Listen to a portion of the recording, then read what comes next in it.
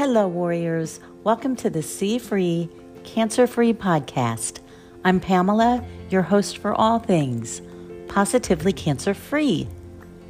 Today, I'm sharing a story of healing, a very non-traditional healing of Joe Tippin's cancer-ridden body. My stomach, my neck, my liver, my pancreas, my bladder, my bones. It was everywhere, Tippin said.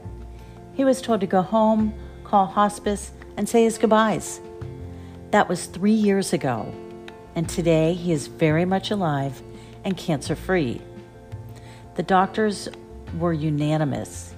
He was going to die of small cell lung cancer that had spread all over his body.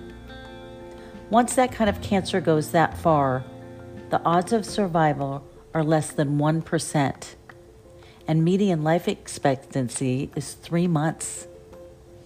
But Joe said that he got a tip from a veterinarian to take a medication that is used for dogs for deworming. Fenbendazole is used to treat parasites in dogs and other animals. 3 months later, his cancer was completely gone and has yet to return. Of course, there's a ton of controversy regarding the story, and of course, I'm not a doctor, and I'm not recommending to do this. But I am here to bring you all of the options and information for you to decide what is best for you.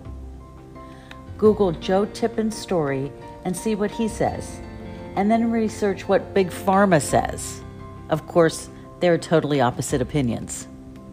Now, go and share this easy and informative 2 minutes a day with a loved one. Until tomorrow, God bless.